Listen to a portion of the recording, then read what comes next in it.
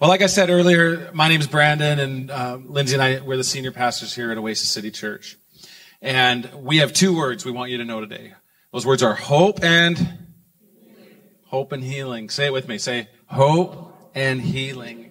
Hope for tomorrow and healing from our yesterdays. How many have a little yesterday healing they need today? Come on. You could use a little healing from your yesterdays. And I believe that hope is one of those things that's a driver in 2024. I believe that this year is going to be a year where we say, let hope rise. Let our expectations go up a little bit. Hope, in our context, is not the same as what the culture talks about. How many of you have been told, don't get your hopes up? Have you been told that? Don't get your hopes up. If it's too good to be true, it probably is. We hear this stuff all the time. Why? Because the culture around us has their hope built in some other person.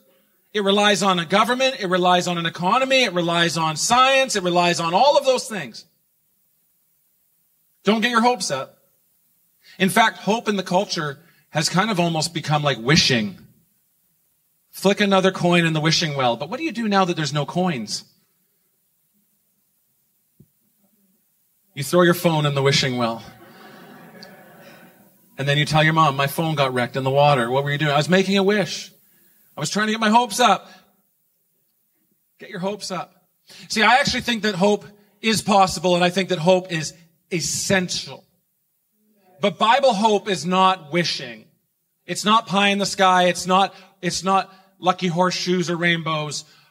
Bible hope is this: confident expectation that's leading to a greater and a joyous anticipation that our God is good and He loves us and He wants to do something in our lives.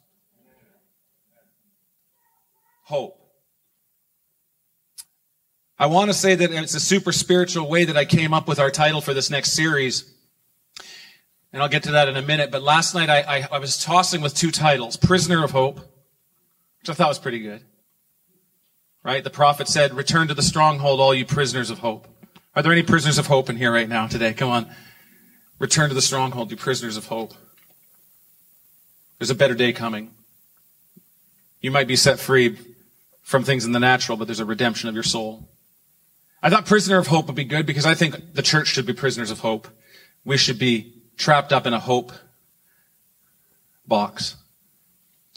And then the other one that I've been sitting on for a while was Harbinger of Hope. Harbinger of Hope. So I asked the young adults last night that were at my house, I said, which one, Prisoner of Hope or Harbinger of Hope? And Levi chose Harbinger of Hope because it's way more artistic.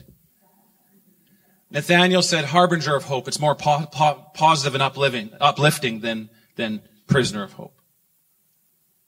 The other ones just went along with the crowd. A harbinger is a foretelling, something that foretells. The robins in my backyard tell me that spring is coming. The trees turning color and dropping tells me that autumn is coming. A harbinger of the season. A harbinger is a prophet. Woman.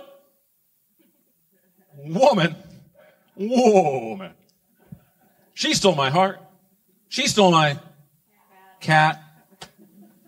She stole my heart and my cat. Are there any jazz cats in here? Some of you are like, I don't know what he's talking about. It's from the movie So I Married an Axe Murderer. Woman, hard-hearted harbinger of haggis. And then I was thinking about this song, and I thought, harbinger of hope. Salesperson of hope. Herald of hope. Prophets of hope. See, I believe that God has called Oasis City to not just raise its own level of expectation in 2024, but we are to become prophetic encouragers that everywhere we go, the expectation of and hope in other people rises. Come on. And what causes that to happen is when God does something in your life and others see it happen, it causes hope to rise in them. The culture around us has this kind of like fueled by wishing, but we are fueled by confident expectation. It's time to raise the level. Somebody say confident expectation. Eager anticipation that something good is about to take place. How can we trust that something good is going to take place? Well, I can trust because we have a good God. Even when bad things happen, he's still good. And I tell people that one day we're going to see him face to face. And those who have put their faith and hope and trust in our good God, when we stand before the Lord, a lot of those question marks you had about why did that happen, it didn't seem very good, we're going to see them as good because we're going to see the big picture. His justice. He's perfect in his judgments. He's morally pure. We serve a good God. So what about hope today? Can we apply to our lives? Can we make some decisions in 2024 when it comes to hope? I've made one that I'm going to choose hope over anxiety.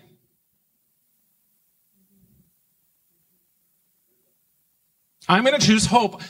I have anxiety. You can't choose anxiety. Actually, the reason we have anxiety is because we were created with a creative mind. And we are creating a story of what could happen that hasn't happened yet. And we're creating a story oftentimes where something bad happens. And all of a sudden we can't sleep at night. And don't act like I am talking about something I don't know. Don't respond to me like you don't know what I'm going. I do know what anxiety feels like. Did you know that the same muscles we use for anxiety and for creating anxious thoughts are the same muscles we use and the same design features we use to create a faith story? Except when I create a faith muscle, it's faith that God is going to win in the end and I'm going to win and we're going to come out okay on the other side. But when I create anxiety, it's faith that something bad's going to happen and it's all going to go to crap and we're going to be in trouble. Jesus is in a stormy boat with a bunch of people who are freaking out and having major anxiety attacks. And they wait, Jesus, we're going to die.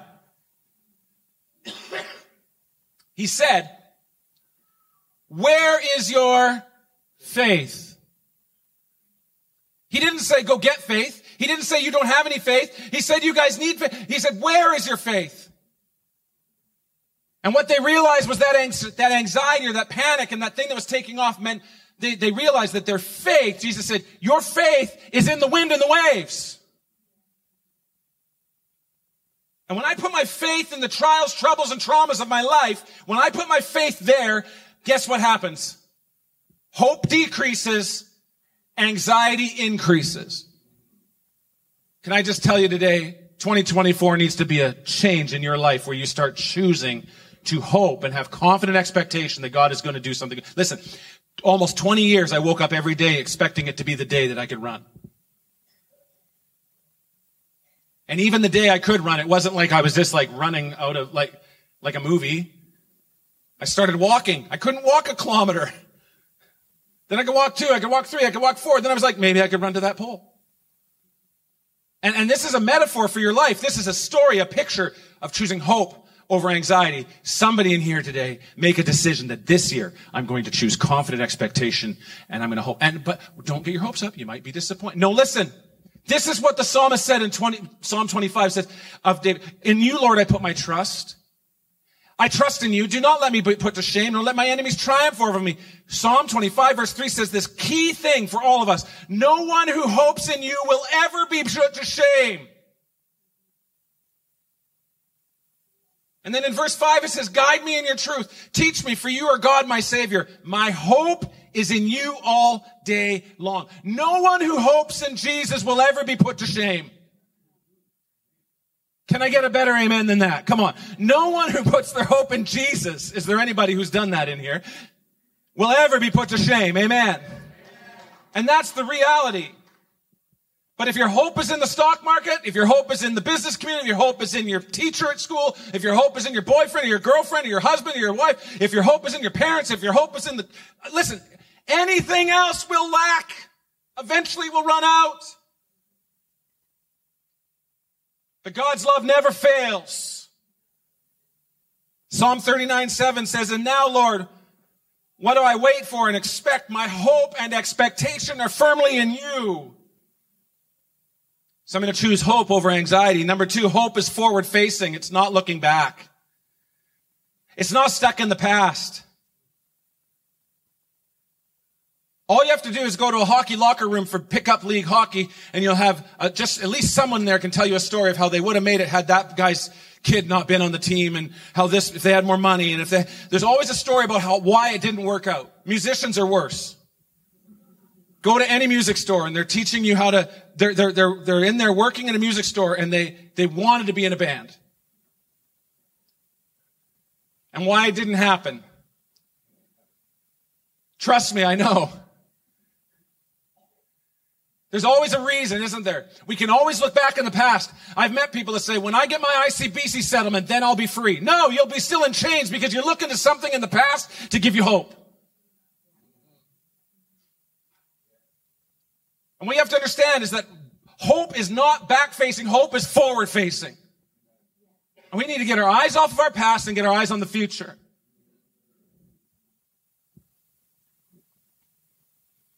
Romans 4:18 talks about Abraham and the promise. Against all odds, when it looked hopeless, Romans 4:18, Abraham believed the promise and expected God to fulfill it.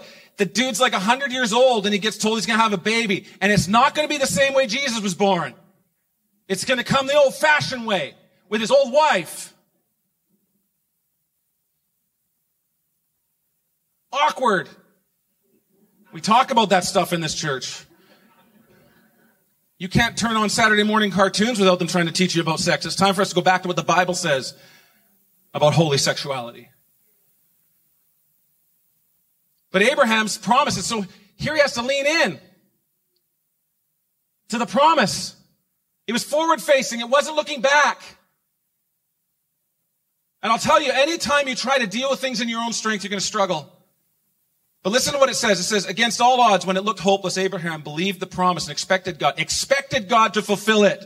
He took God at his word, and as a result became the father of many nations. God's declaration over him came to pass. Your descendants will be so many it would be impossible to count.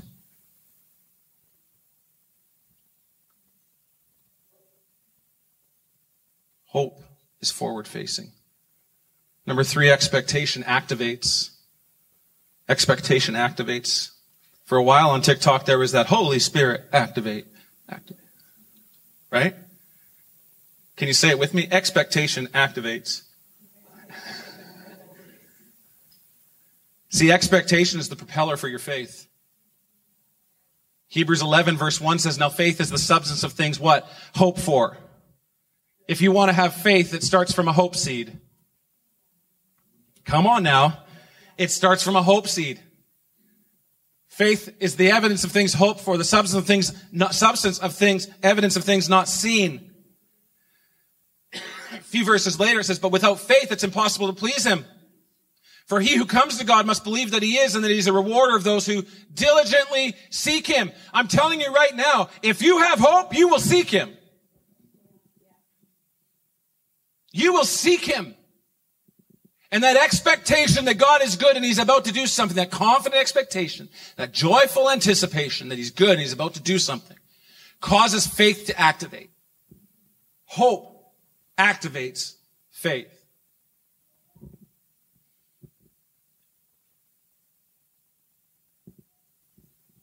Somebody say expectation attitude. You all have an attitude. Some of you need an attitude change. Attitude adjustment. There were some mindsets maybe that you carried through 2023 that maybe you need to just finally cut them off and take a new attitude into 2024. Come on, somebody in this room. Expectation is the attitude and the mindset. You want to hear who it is? It is the marker or the mindset of the Spirit-filled, Spirit-led believer. Don't tell me you're Spirit-filled and you're full of looking back. Don't tell me you're Spirit-filled and you're full of despair. Don't tell me you're Spirit-filled. You need more of the Spirit. Because when you are full of the Spirit, you can be like the Apostle Paul said. I know how to abound and how to be abased. I know how to have tons and how to have little. I know how to be free and how to be in prison. You can throw me in jail. I'm free there. I've still got hope. And you can kill me and send me on to Jesus. And I still win. It doesn't matter what state he finds himself, what? He had an attitude of expectation. If you want to know whether you're full of the Spirit, I want to ask you, do you have hope? Because people who are full of the Holy Spirit have confident expectation that's leading to a joyful anticipation, and it's rubbing off on people all around them. We want to be a Spirit-filled church. We're a hope-filled church. Spirit-filled church, we anticipate new mercies every day. Come on. Spirit-filled church says, I may still be fighting cancer, but I'm going to break through some area of my life today. Spirit-filled church says, I may have kids who aren't serving God, but I'm going to continue to serve God before my kids so they can watch me.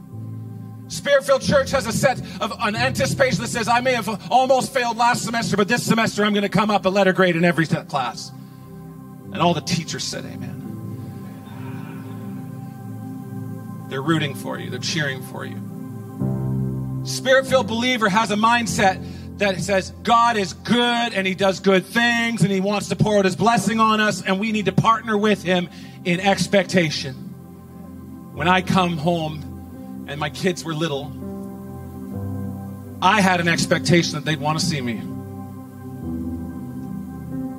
And if something was going on and they couldn't care if I showed up, or if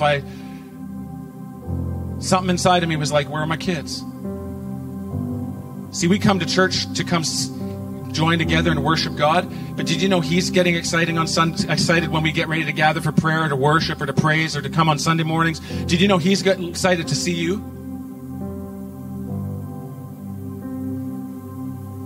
See, I feel like sometimes the problem is that we have this idea of like we're waking up drunk dad off the couch to get his attention when we're praying. He doesn't sleep, he doesn't slumber, he doesn't ignore you. Expectation is the mindset of the Spirit-filled believer. Romans 15:13. The apostle writes, I pray that God, the source of hope, say hope with me. Come on, say hope, will fill you completely with joy and peace. Say joy and peace. Because you trust in him, then you will overflow in confident hope through the power of the Holy Spirit. We define joy here as loud peace. And we define peace as quiet joy. I believe that God wants to give you loud peace and quiet joy. This will be a year like none other.